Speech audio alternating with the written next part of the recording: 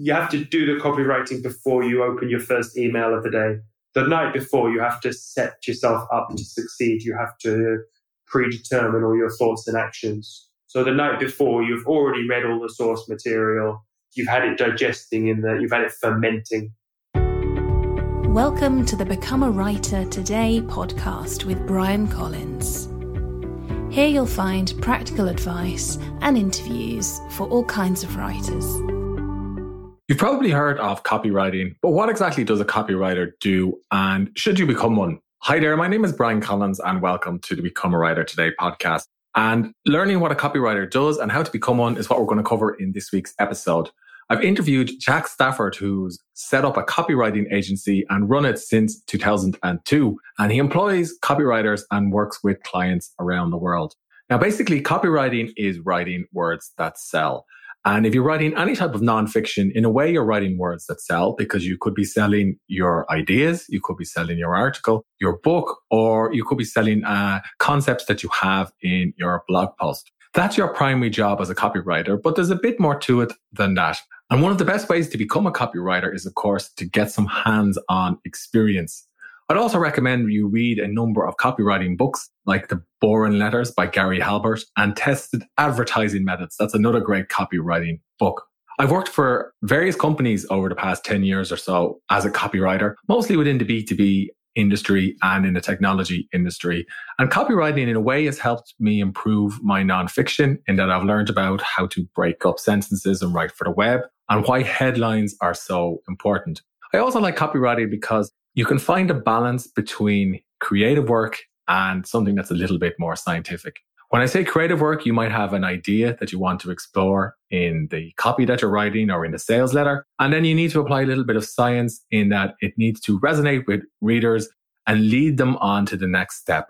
That next step could be them raising their hands to opt in to your email list. It could be them taking out their credit card to buy your book, or it could be them taking some other sort of action. Now, of course, copywriting is something that you will improve at over time, like any writing skill. And to help you get more of an understanding, I wanted to talk to an experienced copywriter like Jack Stafford. So I started by asking him why he set up his copywriting agency in the first place, and if copywriting is really a great way for writers to get paid today.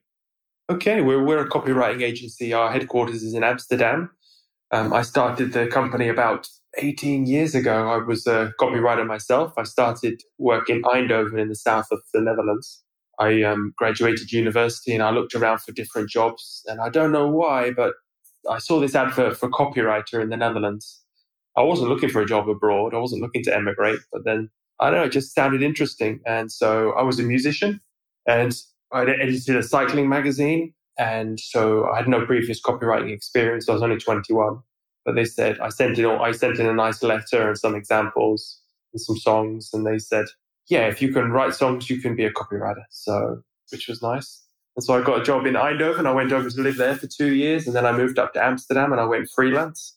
And yeah, I tried to get a full-time job in an agency, but I couldn't. I stayed freelance and went on for a few years. And then I was thinking, I was working all the time because being an English copywriter in Amsterdam, there's not too many there. You're not in London or Dublin. So I got quite a few assignments and I grew and got to know more English copywriters. And I thought, when I stop working, if I want to go on holiday, if I want to go traveling, if I want to retire, then my income will stop then. So that's a little strange. What can I do to enable myself to develop in future? I don't want to be a copywriter for the rest of my life. Is there a way and I don't want to lose all the knowledge and experience and contacts I've gained. How can I develop this? So I started representing all the other copywriters around me and they were quite happy about it. And it kind of grew into this small collective of great British creatives living in Amsterdam. Great to see that you've been going since 2002. So when I first studied copywriting, the way I learned about it is through reading copywriting books like The Boring Letters by Gary Halbert and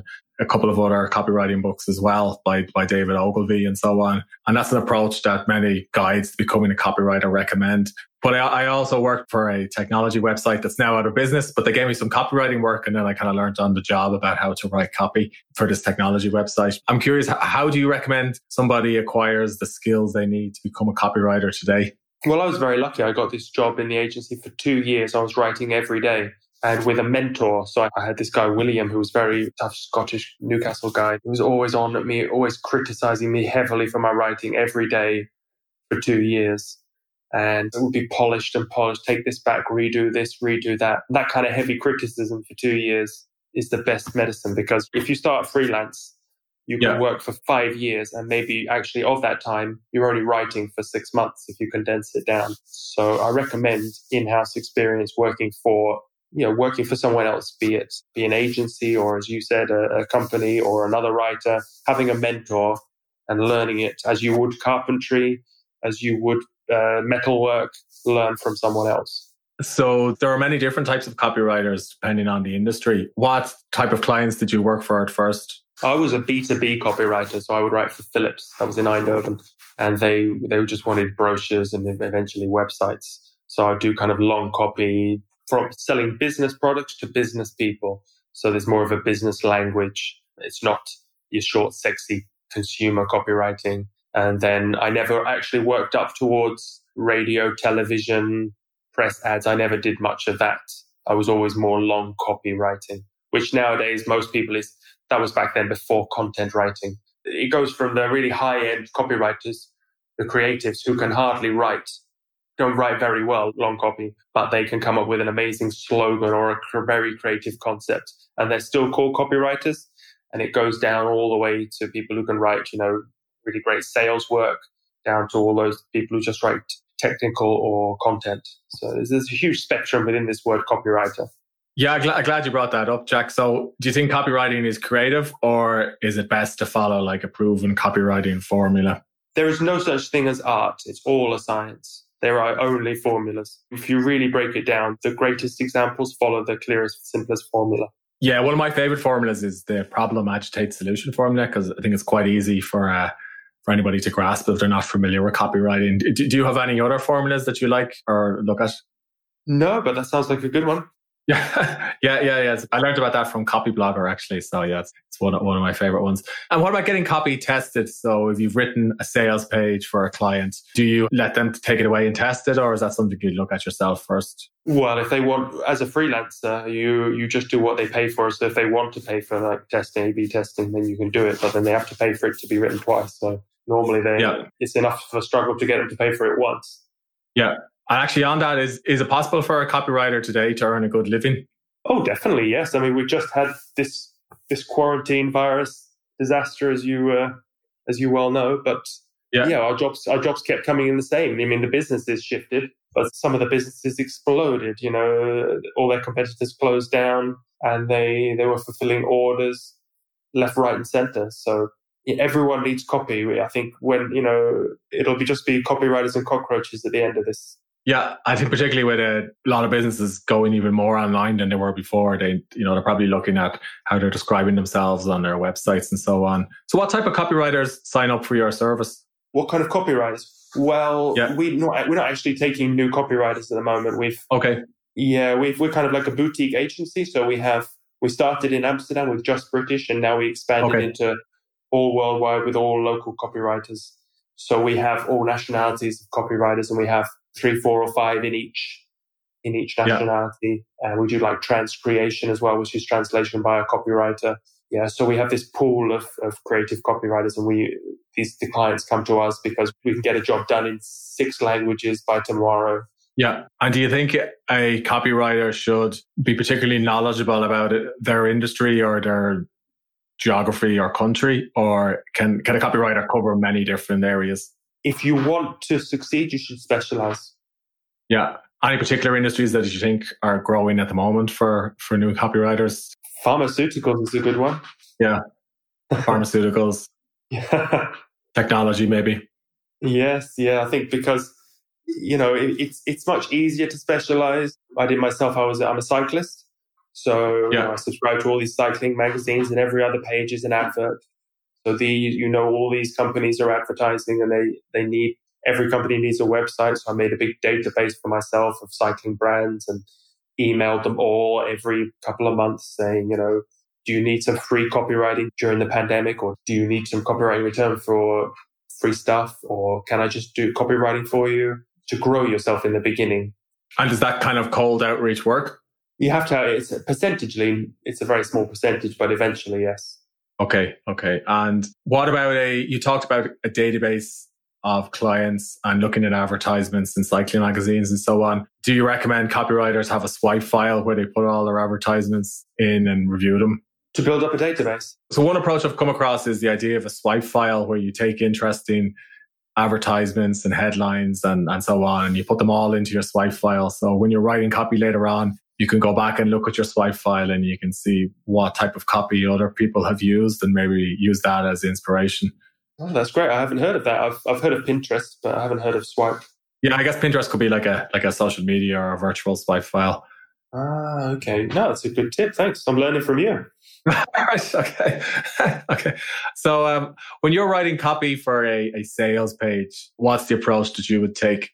Well, I guess it depends on the client and the brief. I insist on a written brief and I want them to tell me what they want because we work for different clients. So we work directly for brands, we work for advertising agencies, and we work for small businesses. So it's the easiest to work for is the advertising agencies or the communications marketing agencies because they know exactly what they want. They write a brief. They have little boxes for you to put the copy in. This headline has to target this target market. Whereas if you're working for someone who's just invented a widget and they've no marketing background, then you really have to start from scratch and you spend more time writing the brief than you do the actual copy. So what makes for a good brief for a copywriter or what should a copywriter look for in their brief from a client? It's a very good question. And that's probably the most important question to ask. Yes. Just getting it down in black and white, what they want to achieve. What's the end result? Because do they want people to go to this website form? Do they want people to apply for a trial, a 30-day trial? What's the objective? And then work backwards from that. So we talked there a few minutes ago about getting feedback from the client. One issue that I've had in the past is I would write copy for somebody and then they would send feedback and it's kind of vague or ambiguous, or there would be conflicting feedback if, let's say, two people working for the client had reviewed the copy and they just both leave comments in a Word document and it's up to me to interpret it. Do you have any suggestions or tips for managing problems like that? Yes, you don't write for committee, but definitely insist in your quote that you offer 1 or 2 rounds of revision maximum. And then after that, they have to pay. Okay. And you also talked there about headlines. How important is the headline in a sales page or perhaps some emails that you're writing copy for? It's in order of priority and you should write that last. So you write everything else and then sum it up in the headline. But that's really an art form to get people to read the rest of the article. So as you say, the testing is very good for that because your opinion as a writer, you can't put yourself into the minds of all the people reading the article. So you can be creative. You can say, okay, I'm going to be funny. I'm going to be serious. But testing will tell you what works and what doesn't. Do you have any suggestions for somebody who wants to get started with testing a headline? Facebook ads are very good for that. You can test for a couple of dollars. You can put it in and then you'll get results the next morning. Okay. And how many headlines would you typically come up with for a project? Again, it depends on the client, how much they want to pay. As I say, if you do the headline last, it's a lot easier. You're in the groove. You've already come up with a lot of sub headlines, and the headlines come to you. You just pick out sometimes the best bit of copy in the whole article and put that at the top. Or maybe you start with a question or some statistic. How did you know that?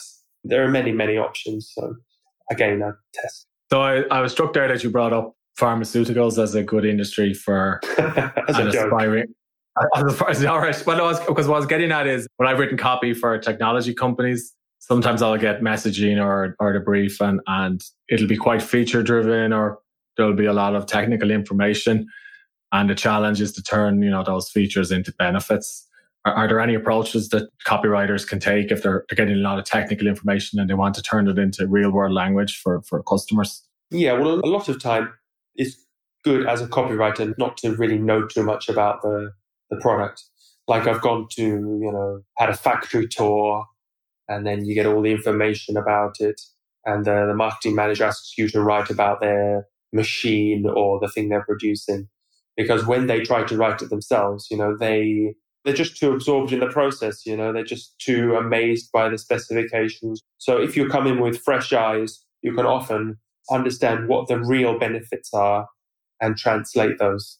Do you find it's useful to interview would-be customers that the copy is aimed at? You don't have time, really. I mean, once you're a successful copywriter, you might have 3 jobs this morning, Yeah. So you're just banging through them.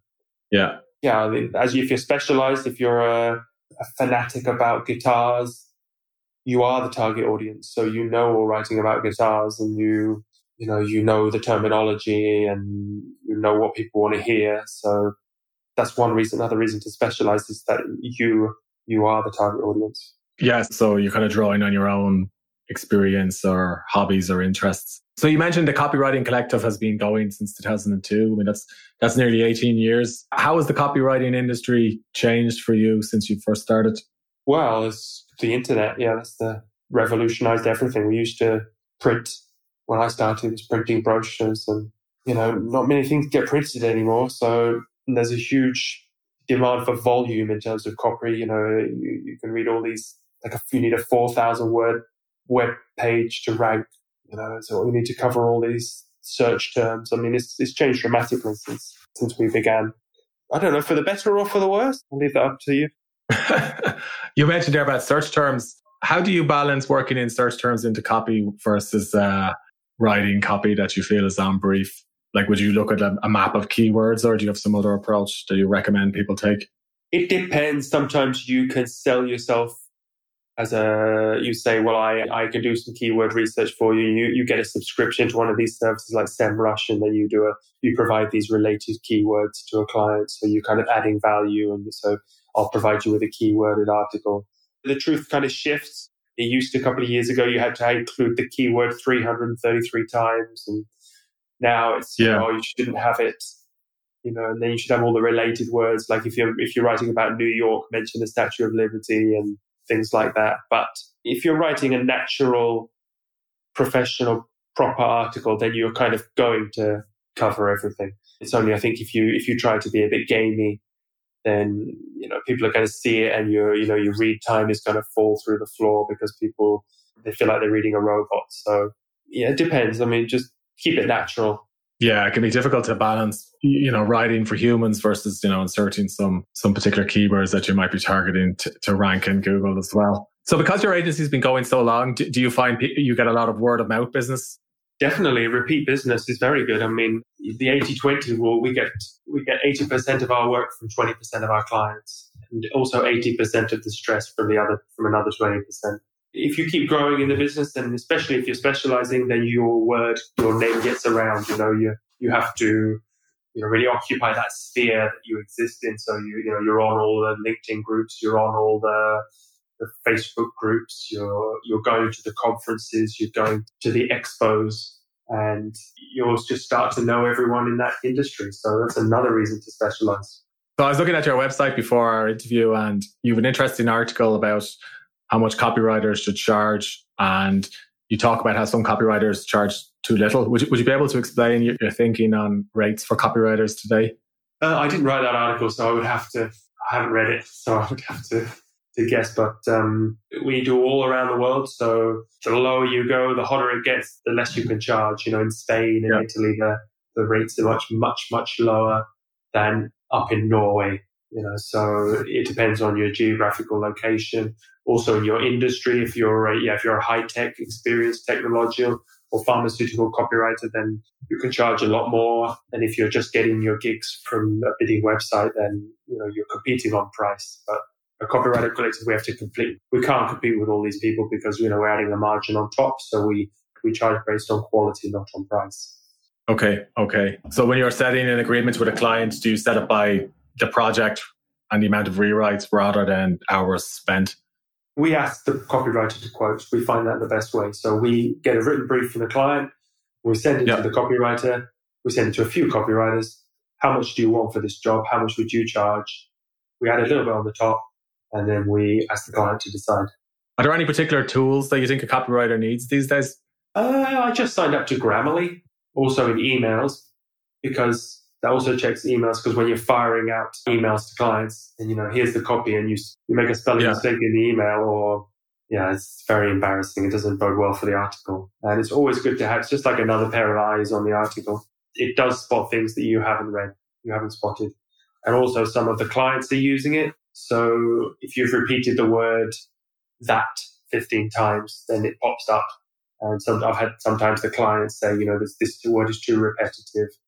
And there's no way they could have noticed that because, you didn't notice it. So obviously they're using it. So it's just as a safeguard, but I don't use it to create the article. It's just as a check-in. So let's say I've started working as a copywriter and I've got a couple of clients, but now all of the deadlines are coming at me at once and I'm feeling a bit overwhelmed. Do you have any tips or suggestions for how to manage multiple projects at once? Get up earlier. Yeah, just work harder. Yeah, but also you have to do the copywriting before you open your first email of the day. The night before, you have to set yourself up to succeed. You have to predetermine all your thoughts and actions. So the night before, you've already read all the source material. You've had it digesting you've had it fermenting in your cerebral space. So you can get up in the morning and then you're going to start writing. And you're not opening the email, seeing something else. Oh, I just reply to this guy quickly. Okay, where's the brief? Oh, I've got to download it. That's taken 3 minutes to download that file. I'll just email this guy. And you're just off down all these little avenues. And you need to have a still space to write from. So set everything up, put your computer where it's going to be, make sure your coffee cups there ready to be filled. And everything's set up the night before. And you get up really early in the morning. And you do your writing then, and you can often have done everything by 9 o'clock, and then you look ready to have yourself fragmented in the world of emails. Yeah, and day to day work. Yeah, that's kind of similar to what I do. So when you look at businesses today and you see what's on their website, what kind of mistakes do you see businesses making who don't have a copywriter when you read what's on their site? Well, we work for clients in China, Eastern Europe, Taiwan, all around the world. So it's just a disaster. Yeah. So just Google Translate, basically. In their actual messaging, do you find that there's any things that people say when they don't have a copywriter? Like, for example, they might use really long sentences. Yeah, definitely. And as you say, they put the feature, not the benefit, which is basically, if you had to sum up what a copywriter does over a normal writer, is that, you're pumping out the benefits and you're putting yourself in the minds of the consumer or the end user, and you're pushing out why this will transform my life. And then to flip things around, are there any companies or businesses that you think do copywriting really well today or talk to customers really well with their copy? The leader in all these new industries, like, for example, MailChimp, or, when it's a very visual website, you're scrolling down with the panels and there's just one sentence, and then scrolling up and there's a few cartoons and it's very clean. It's one sentence and one sentence.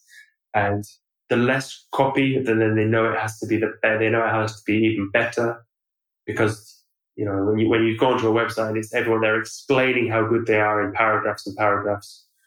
Then it's just, people are on mobile phones, people are not going to read a novel about the wonders of your product or your company. So when you're having these very visual, when you're deciding which service to sign up for, you flick through all these websites. The winner is the one who has the simplest layout, the simplest presentation, the simplest messaging. And they've obviously had the best copywriter. Does design lead copy then? Or does copy lead design? I think design is much more important. The picture is much more important, the design, the layout.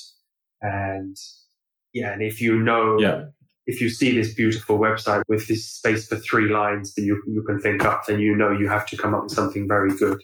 That here's the 1, 2, 3. So you've only got this tiny bit of space.